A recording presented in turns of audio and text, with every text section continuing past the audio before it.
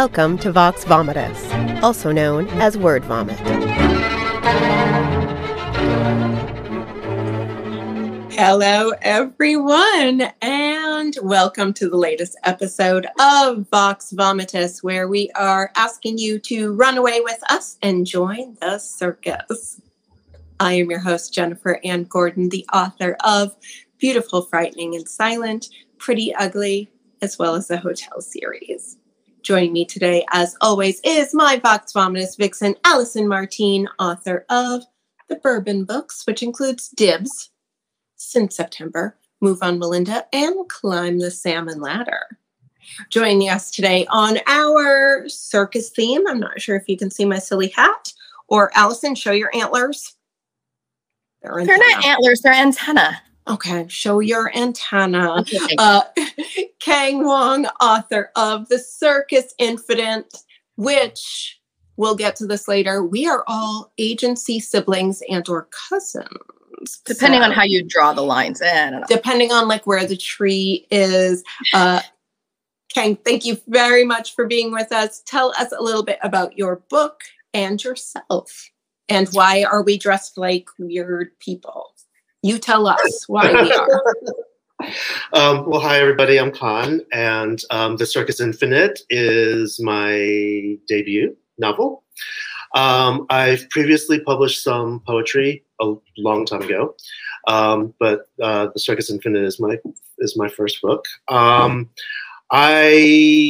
have a circus past, which I drew on for, although it's really more circus adjacent, but we can get into that. Circus adjacent. I'm theater adjacent. You're circus adjacent. Which I drew on for this book. My day job career was largely in the nonprofit arts, but I am now retired from that, which is weird to say. Because I don't feel like a retired person. You don't strike me as terribly retired because I feel like we're about the same age. So I'm like, I was like, I was able to, I was lucky enough to fall into a civil service position. Nice. You're like, I retired at 27. I crossed well, not quite that young. But I crossed we can say we are. Do you have a subscription to AARP magazine? Not yet. But I mean, it's a great magazine. I read my mom. I think this time is coming. Yeah. Mother's keep telling me I get senior discounts on Tuesdays, and I wish they'd stop telling me that. I think it's anything over 50 you can. It is. That's when I started getting. I started getting the mailings when I turned 50. They're like, thank you. So cool. And now I'm writing. Back to finishing up the intro. Now doing the full-time writer thing. I do want to clarify, not because I got such a huge deal that I was able to like put it down and be a full-time writer. That's not it. The timings happen to work out this way. So I was going to say, you're living the dream and then you immediately crushed the dream. So I appreciate you keeping it real here. Like, keeping it real. This is what we do on Vox Vomitus. You're like, this is amazing. But also, here's what's happened in between now and amazing. It's been crying, weeping into a bucket, but awesome. Love it. The book is great. Thank you. I love that you just said the words circus adjacent. Do you want me to elaborate? Well, first I want you to tell. Like, Jen, are you going to tell us what you think that means? Or because I always joke, I was theater adjacent, or I was married to the theater and then the theater divorced me. So it's like most of my knowledge is like secondhand from my ex-husband, and I lived through a lot of that stuff, so I know it. But I've never really been a performer, just enough that I know enough to be dangerous and kind of understand what's going on. But I have zero circus knowledge. Nothing. I have very minimal circus knowledge, but as people who have maybe watched or listened to the show before, they know that I did go to school for theater. I am a professional ballroom dancer, and I did have a burlesque and vaudeville troupe that I ran for many years. But before we get to circus adjacent, I want you to tell us a little bit about Circus Infinite, so we start to understand why Allison and I are dressed the way we are. Okay. For those of you who are watching the show live. It's like, do we need an excuse? Not really. But there's a reason we like this specifically. Well, as probably can be inferred from the title, the Circus Infinite is set largely at a circus. The story is about, the elevator pitch is a circus takes down a crime boss on the galaxy's infamous pleasure moon. And the protagonist is a young man who's on the run from a scientific institute that is studying his unusual abilities, and he flees to the galaxy's pleasure moon, which is basically Vegas in space. Yeah, Port Ruby is totally. I will not hide the fact. It's like it's a Vegas meets, I think, like a little bit of Ibiza. Yeah. And there he falls in with a resident circus and gets a job there, and proceeds to develop friendships and relationships in that world. And he eventually catches the eye of a crime boss, and drama ensues from there. A lot of drama. A lot of drama. Well, and I just want to clarify, because there's almost two kinds of sci-fi. There's sci-fi where it's like there's this whole world out there, but it's mostly just humans. And then there's this kind of sci-fi where some of them look like this. I'm joking. I'm like, I'm a mantidean. This is not what you describe mantideans looking like, but they're kind of like a bug. So I'm like, this is as close as I got, and I'm not really repping Toy Story here for any particular reason. I was texting Allison earlier. I'm like, do your kids have any antlers or antennae you can wear? And she was you were trying to give me a tinfoil halo, and I'm like, no, my kids have that when they're in choir, but that isn't ours. That goes back with the robe, so I don't have that here. I probably could have found it or made one out of random stuff we have here, but this was a lot easier and was less likely to get stuck to my head permanently. I didn't want to get sick in my head. So you have people who look like this, and she was saying halo because some people have like a shimmer. I tried to do shimmery makeup, but I don't think I try to be shimmery. Both of us are getting closer to the camera than we need to be. I know. I will just shimmery. Say, people who are just listening to this and not seeing the audio, Allison and I both did really dramatic zoom-ins to our eye makeup. I'm just kind of.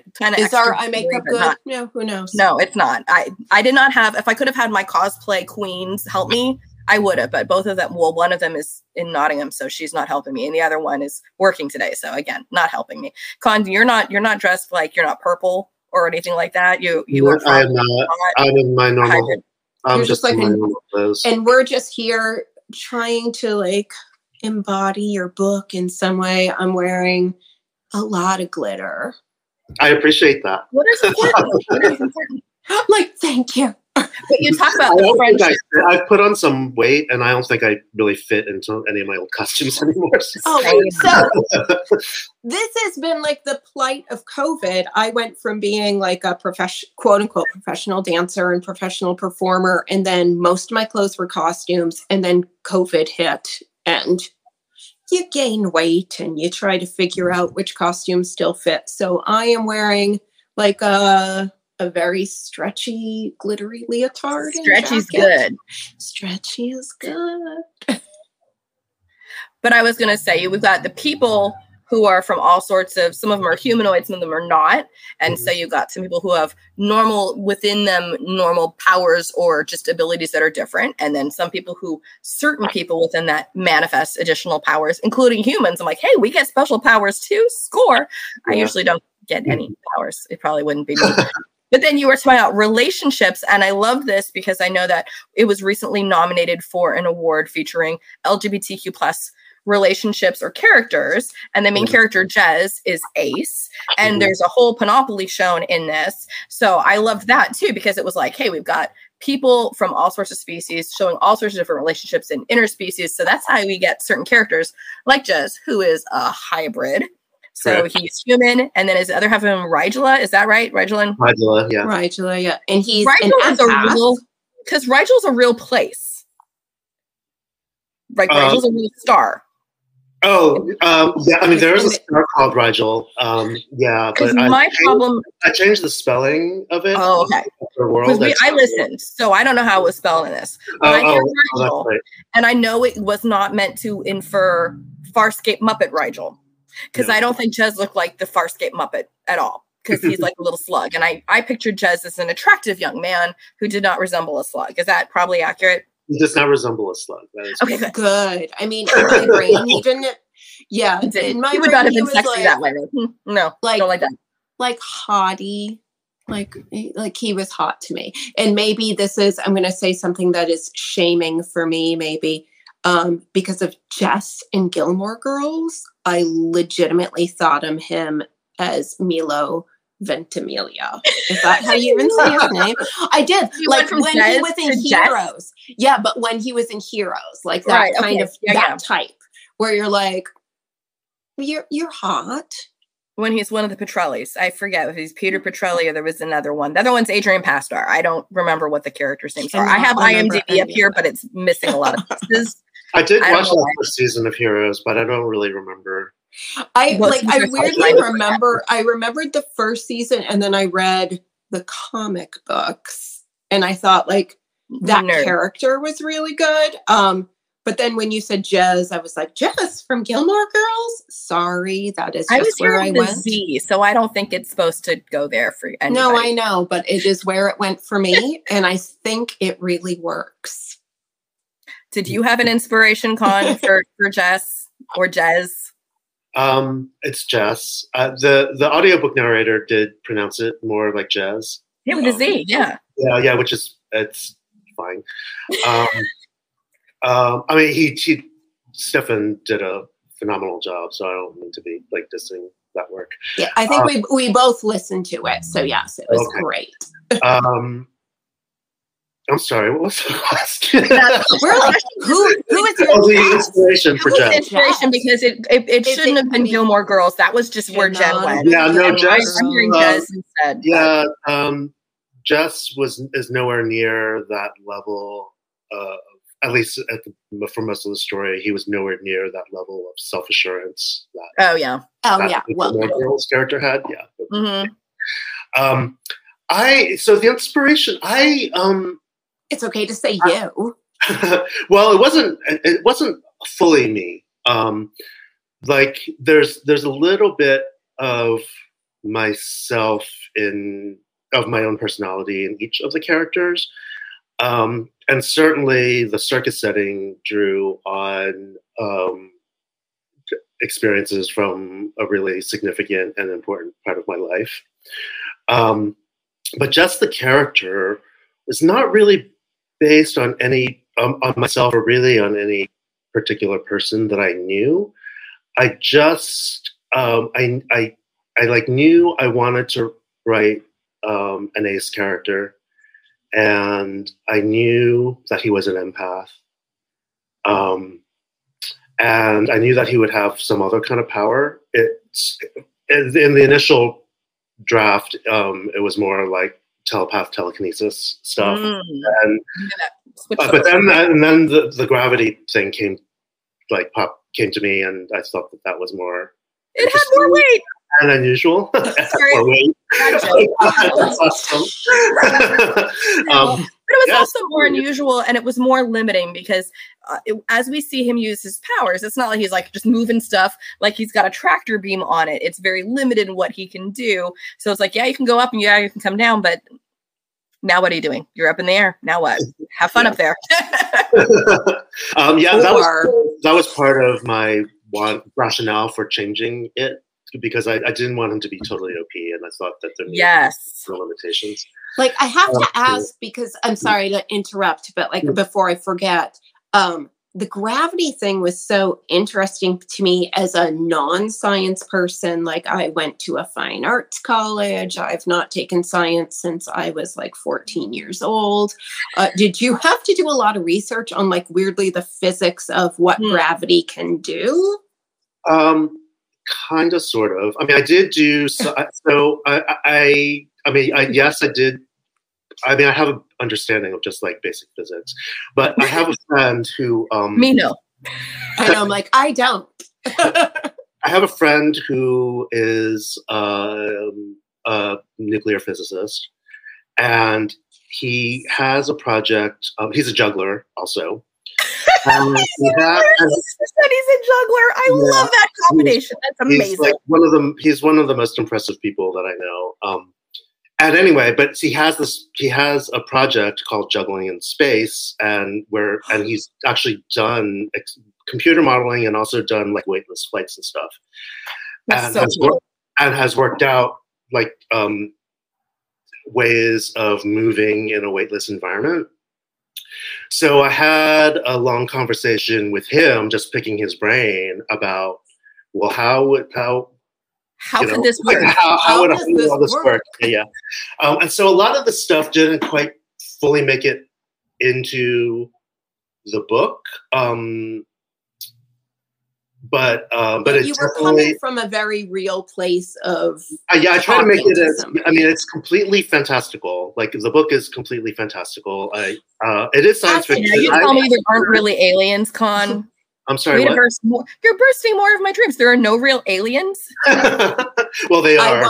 I want a shimmer. I want to get my shimmer. I think I've been waiting 40 plus years, and now you can enter into a contract. I love how that's like. What does it mean? You can enter into a contract now. Really? That's what it means? Are you sure it doesn't mean something about any kind of maturity? Nope. Contracts like that. And that's not what the humans do. That's, I think, Asuna are like that. The Asuna, have the shimmer. They can, that age of being able to enter into contracts can happen before they get the shimmer. The shimmer appearing really is more about an internal, like, emotional maturity.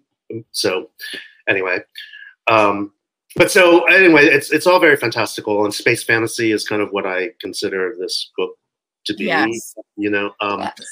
Which I guess is a subgenre of sci-fi, my favorite subgenre. Well, but for the most part, it's not adhering to like the rules of real physics. But I did try to make the gravity stuff as realistic as it could be.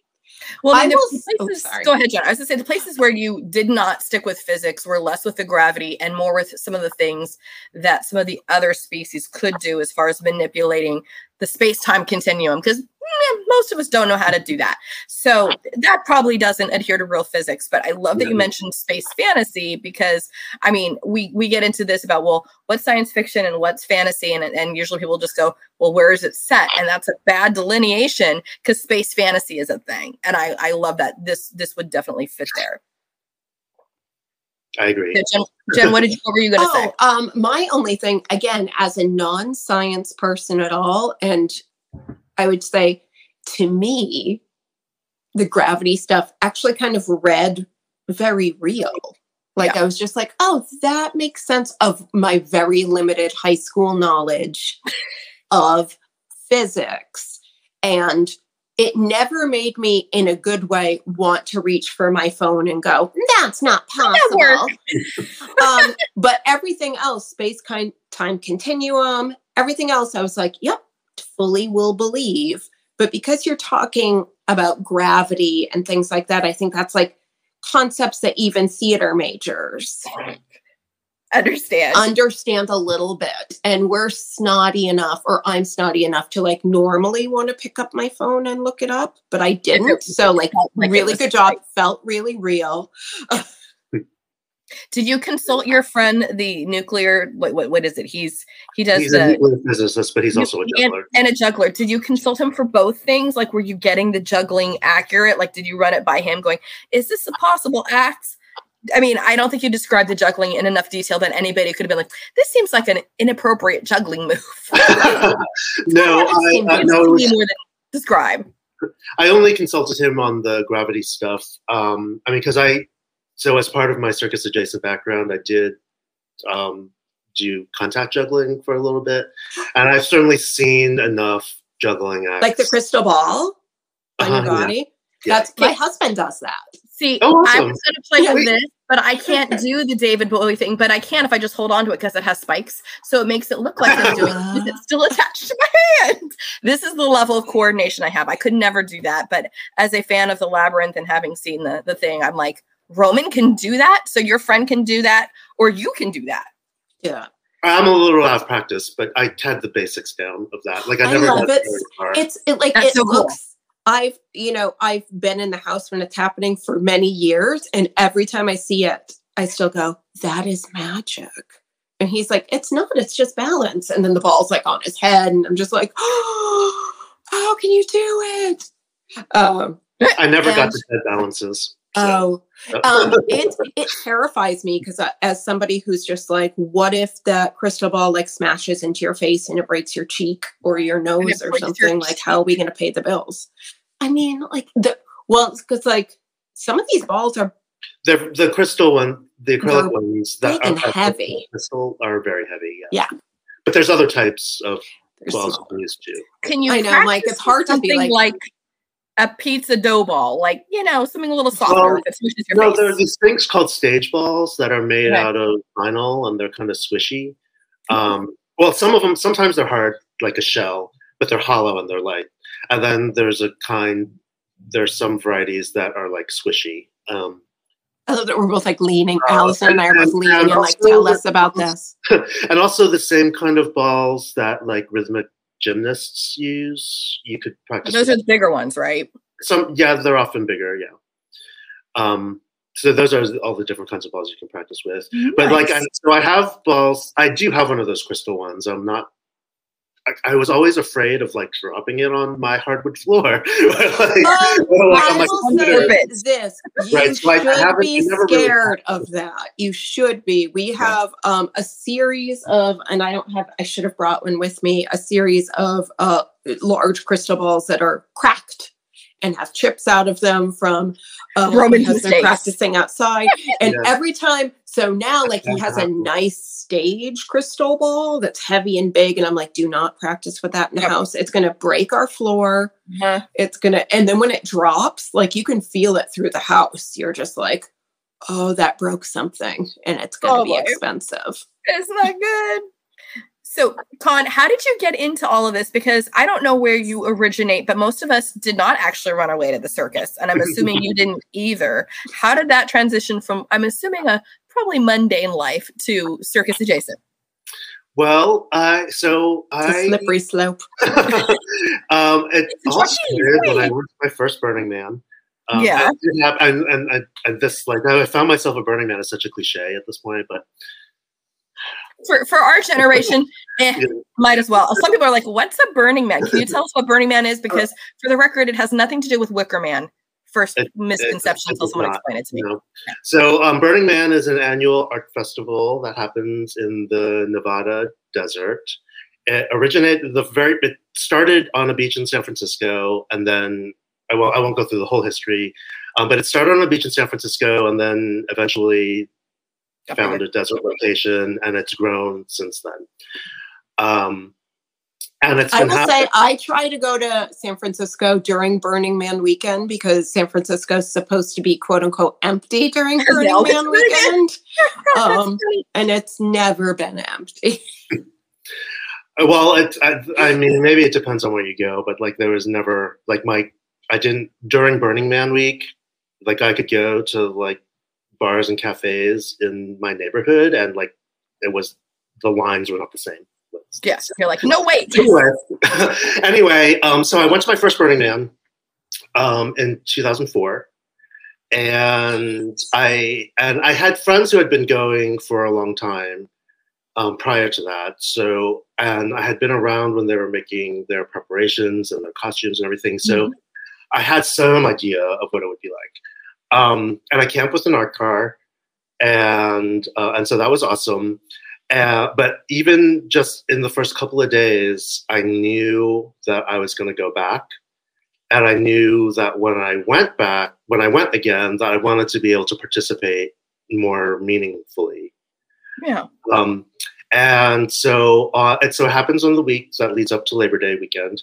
And on the Saturday night, it's like, is when the big party is, when they burn the titular man. The man. And there's this whole show that happens around the man before the man gets lit. And as part of the thing that happens is in a big circle around the man are like hundreds of fire dancers. and they do their fire stuff, and then fireworks happen, and then the man lights up and stuff, and it's really cool. But so at that first one that I was at, I saw the fire dancers, and I had been seeing them throughout the week, like people spinning things and stuff, and just like mesmerized. But at that first burn that I was at, when I saw the hundreds of them all around, I said, okay, next year I'm coming back and I'm going to be one of those people. Yes. And I was indeed. And so I learned how to do it, and indeed and hooked up with a group that was accepted to be part of that circle. There's a whole process to get into that, which I won't go into. But so indeed, by the next year, I was one of the fire dancers, and this big circle around. That is so cool. And so that's how it all started, was learning fire dancing. My first prop that I learned was poi. But then once I got into that world, I started seeing people do stuff with other props, and that's how, so then shortly after doing poi, I got into learning contact juggling, which I mentioned before. And then I got into hoops, and that like completely took over, everything, and hoop became my main prop. Are you in the hoop, or are you hula hooping, or a little bit of both? Both. Okay, because like I've seen the thing where the people are like, what is it, the Vitruvian Man, and you're like inside. That's intense. That's like Circus du Soleil intensity. The first time I saw that, I was screaming. What's it called? I was just like Sear Wheel, and it's spelled CYR, because it's named after somebody, a circus artist named, I believe his first name is Daniel Sear. So it was named after the performer. Okay. It's named after the person who originated that act. Because one of the things I absolutely loved about your book is, so just to clarify, so it's circus in space, but it's very much like a Cirque du Soleil kind of thing, where it's all human acts, or humanoid, or mantidian, whatever. But conscious people who are choosing to perform and show their gifts. There are no elephants or tigers or anything like that. Because I remember being kind of scared of the circus as a kid, because I was always told how mean they were to animals. And it wasn't until I was an adult and I could see things like Cirque du Soleil, where it's these beautiful humans performing these crazy acts. And I'm like, ooh, the circus is fun again. And so just for anybody who's like, I don't want to read a book about the circus, that sounds horrible. It's not Dumbo, sad elephant mom. There's no tigers being abused. None of that. No animals. It's people and aliens being cool. Yeah, no, it's very much a Cirque du Soleil style. So one of my Goodreads reviews, I try not to read. You still read your Goodreads review? But in the beginning, I now don't really get into them, and for various reasons. Just block them out. But one of the Goodreads reviews that I did read said that sometimes it seemed like Cirque du Soleil fanfic, which reviewer probably meant to. I took it as they meant it to be a criticism, but I was like, yeah, fair. Like you just said that, and I was like, is that a bad thing? Because I didn't know that was a thing, but I would read it. I will tell you real fast. The thing about fanfic that people get down on is that it's supposed to imply lazy writing, because you were taking pre-established settings and characters and then just putting your own little plot spin on it. You did not take any established characters. Therefore, yes, you took a setting that we kind of know, and then you changed it up a bit, and then you gave us completely original characters. So it can't be fanfic if we don't know what the characters are, because they have to have characters. I've seen Cirque du Soleil like 9 times, and it's never been the same show. I've never seen the same character. Yeah. Now, when people say, what is it, the Love Hypothesis by Ali Hazelwood, and they say that is fanfic, that is fanfic, because that's clearly Kylo and Rey, and I read it, and I still liked it. So people can say it's fanfic is a bad thing, but if it's a good rendition, fine. But yours doesn't qualify, because it doesn't have characters that you're just like dropping them over here. Yeah, no, I think that the person was being glib. But also at the same time, I was like, well, that's cute. I mean, I'm not totally wrong, I guess, but yeah. And you know what? Maybe it's a better way to say it's like an exploration of Cirque du Soleil, but in space, because it does pull a lot of those things, and that's fair. And it's like, yeah, you didn't invent the concept of a circus. No one said you did. So I have this new concept. It's a circus. What I loved that you did explore a lot, and I feel like, again, I've never been in the circus, but I've been circus adjacent with like burlesque or dance community or performance community for most of my life.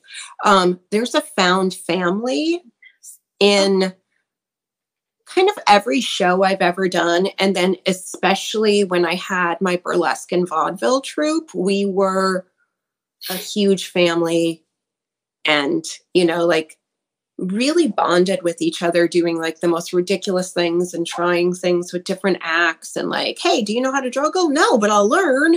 And just like always trying new things. And we became a family for so many years. Did you find that like personally, obviously, when you were in like your circus adjacent life, and what was it about that made you say, this is what's going to take my book to the next level? Like, it's not just space fantasy, it's found family.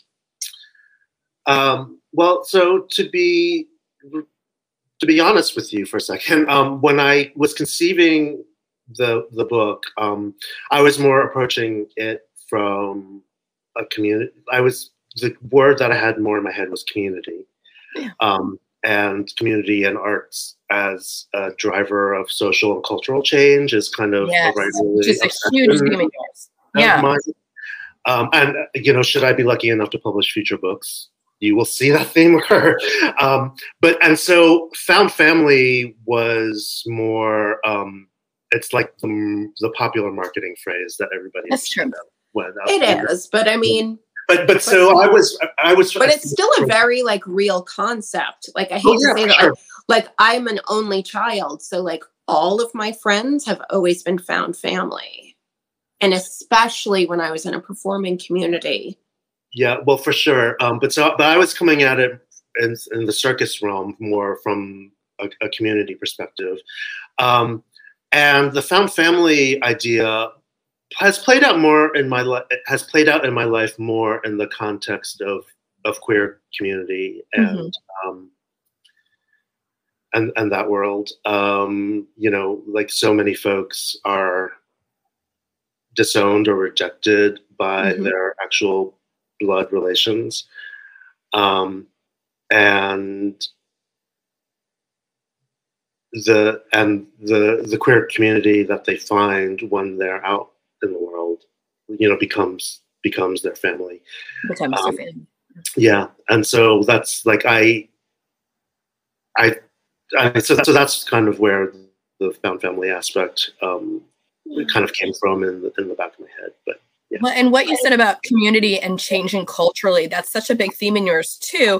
And I love that even though it wasn't necessarily something that was addressed specifically by the main character, it was addressed by kind of the ensemble, because you've got a really rich ensemble there about the culture of the Asuna, where they've got this closed culture where you can't do certain things off world and you can't share off world and you can't be beyond what your caste limits you to, but then still striving for change and seeing how certain people within it and certain people within the political realm are kind of like pushing for change, but at a pace where they go, okay, we don't want to do full upheaval, but our children's generation will see things differently and how that works in. And I love the inclusion of that, because we have cultures still where it's like, okay, you can't do these things, or these are not culturally acceptable for you, or these relationships aren't culturally acceptable. And you worked all that in beautifully, because it was never like in your face, but it was definitely a thing where you couldn't miss it either. If that, you struck that balance, if that makes sense. Thank you. Yeah, that was intentional. I'm glad you, yeah. I mean, I very much had something to say with this book, you know, but at the same time, I don't want to be like preachy or, No, it never came across that way. And I think part of it was which characters you used to do that and which ways they do. And I love this scene. And it's not for the plot, it's not the most pivotal scene, but for character, it was so huge, where you have someone who's having an emotional breakdown because they don't want to go someplace alone. I'm like, that's me. Thank you for calling me out on the page. Oh my God. And she's like, but culturally, I can't go somewhere alone. And then it's like, I've never gone someplace alone, and I'm scared to do that. And I'm the kind of person, like, I know people who go to the movies alone. I'm like, I'm scared to do that. And it took me a long time to just be able to get to the point where I could sit in a restaurant alone. And I always hide behind a book, be like, I'm here, I'm eating, I'm an outcast because I have nobody to eat with. I've got a book though, so don't bother me. And it's very, very strange, but just that whole feeling of like going someplace without an escort or an attendant or just a friend to hold on to. And I'm just like, well, I think this is also the beauty of, in your book, Jess or Jez, if you listen to the audiobook, he can sense what people are really trying to say and what they're really feeling. So that it's always such an amazing way to see every scene, what is happening, and then what our main character, Jess, is sussing or feeling from this.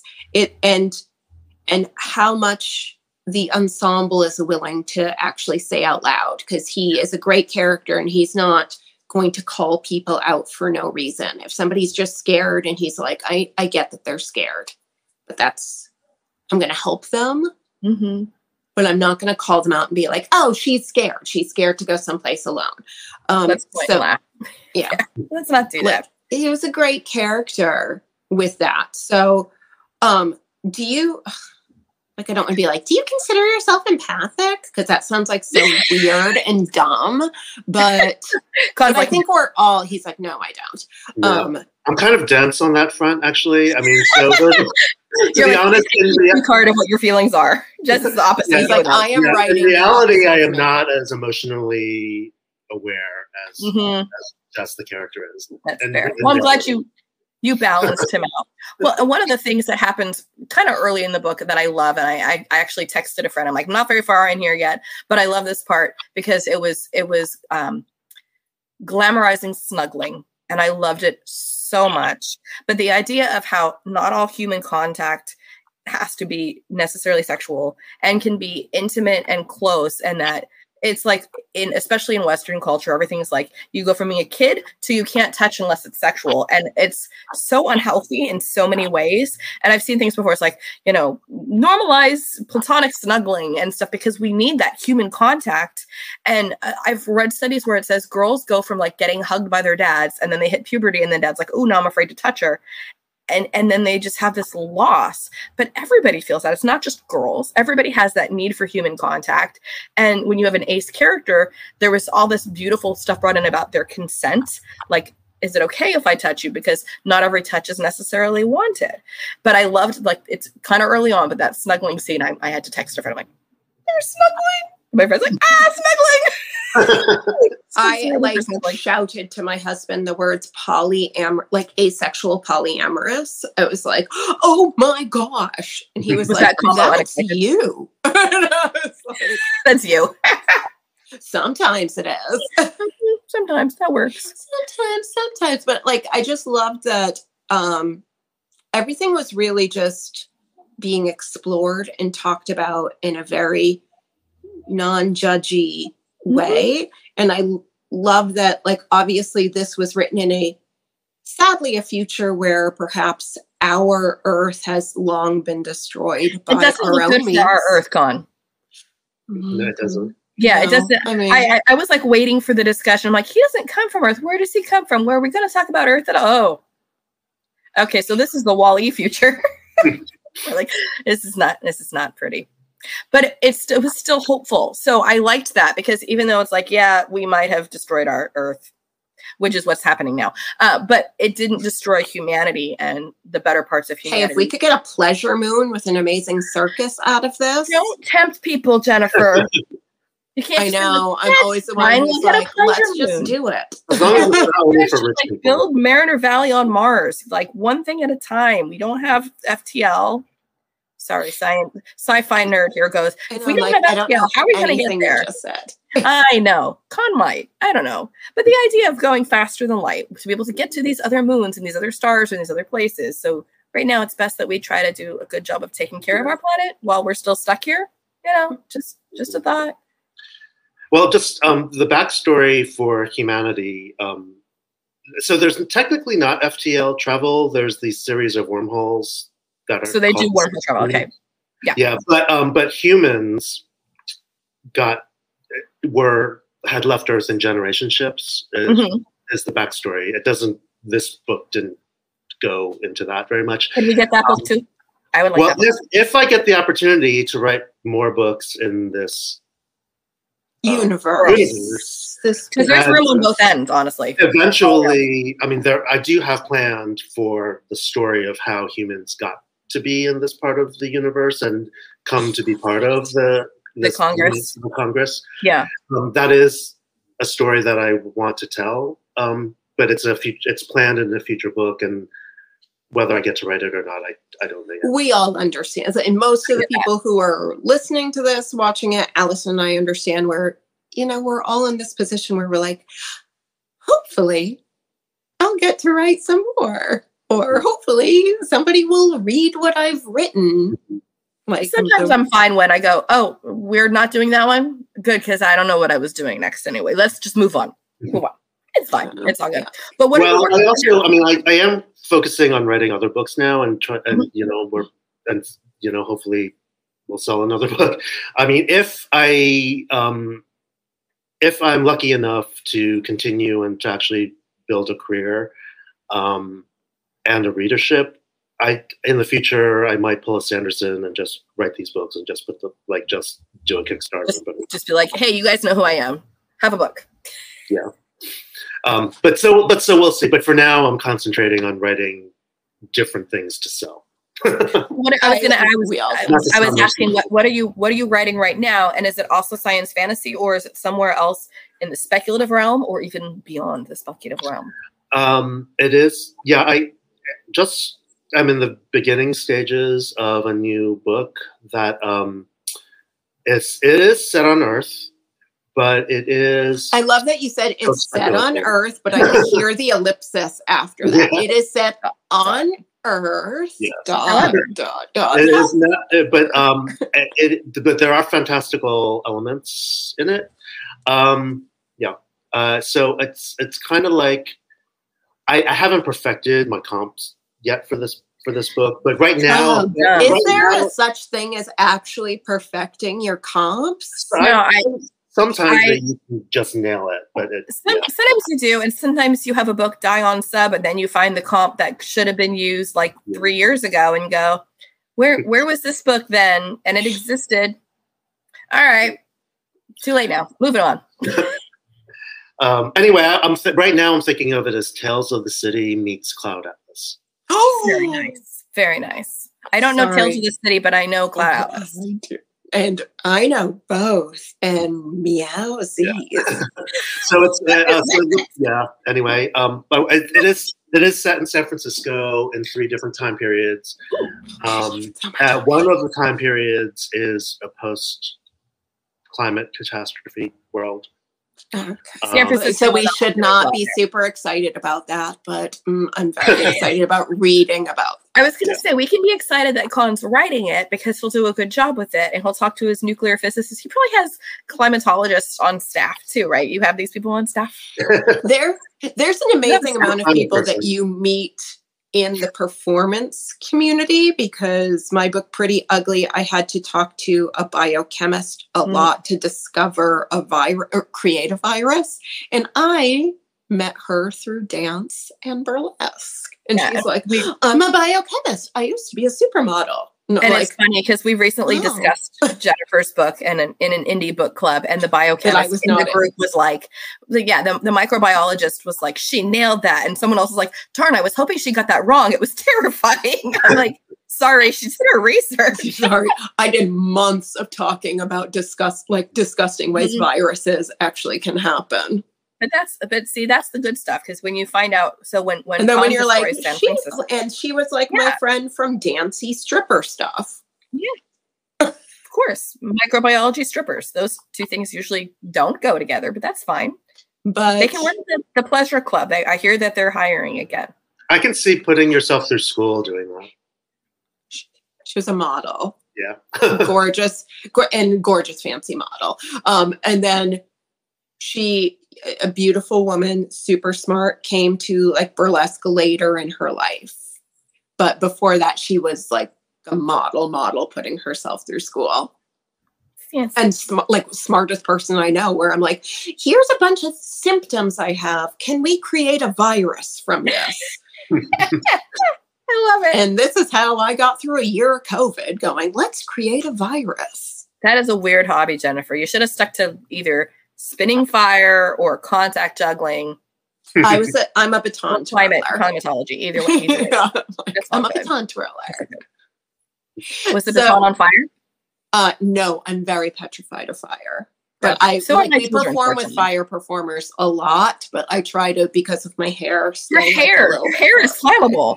See, Con's fine because under there, you don't have a whole lot of hair. You can just can you shave this down so this doesn't catch fire? Because this worries me. I would. When I was doing it, I didn't have a beard. Okay, Yeah. that's safer because I'm just worried about any kind of thing. But you at least see, Jen would also probably have product in her hair. You'd less likely to have product probably in your beard. Or like a wig. Oh, wigs are super flammable. Stay away from the fire. Bad idea. Bad idea. Con, thank you for putting up with us. We're ridiculous. We're ridiculous. We're really excited to read whatever you're working on next. Stuff. You'll have to come back.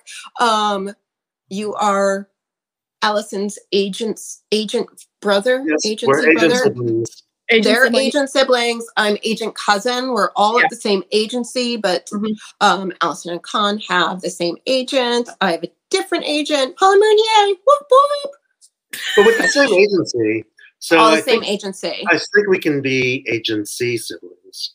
Agency siblings. Agency siblings. Yes. That works. And you're agent siblings, and I'm just an agency, like I'm a step sibling, because I'm like I'm over here with like my crime and horror, and people are like, "Oh, this kind of makes sense." It does.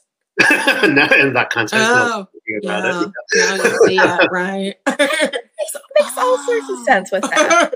I get it now. And I'm just throwing myself under the bus that if you need beta readers for destroying San Francisco over multiple timelines, I'm happy to read that because I like that. But Allison's the best beta reader you could ever have in the world. That's good to know. That's good to know. I'm sorry for all the people who are watching this who are like, what? Allison's the best beta reader ever? This is not an open call to just randomly send Allison things. No. I'll just move it to spam. But if you are invited, she is the best beta reader you could ever have. But Con, thank you so much for joining us. It was amazing having you. Thank you so much. We love the book. Everybody, please make sure to check out The Circus Infinite. I don't have a copy of it to show you because I listened to it. And if I just showed you my Kindle, it would not be exciting. But please, show us your phone. I don't have a copy. I know. None of us do. We're in costume, but we don't have our props. We don't have the props. Stay tuned next week when we will have Christopher Golden, the New York Times bestselling author, and we will be talking about his latest book, All Hallows, which I am very excited about. I'm going to have nightmares all week, aren't I? Okay. No. Fine. I just had a beautiful week of Circus. Do you now want to put me through the ringer? It's a lovely book that, again, it's more about family and one really terrible Halloween. And with that, bye. Bye, everybody. Bye. Thank you.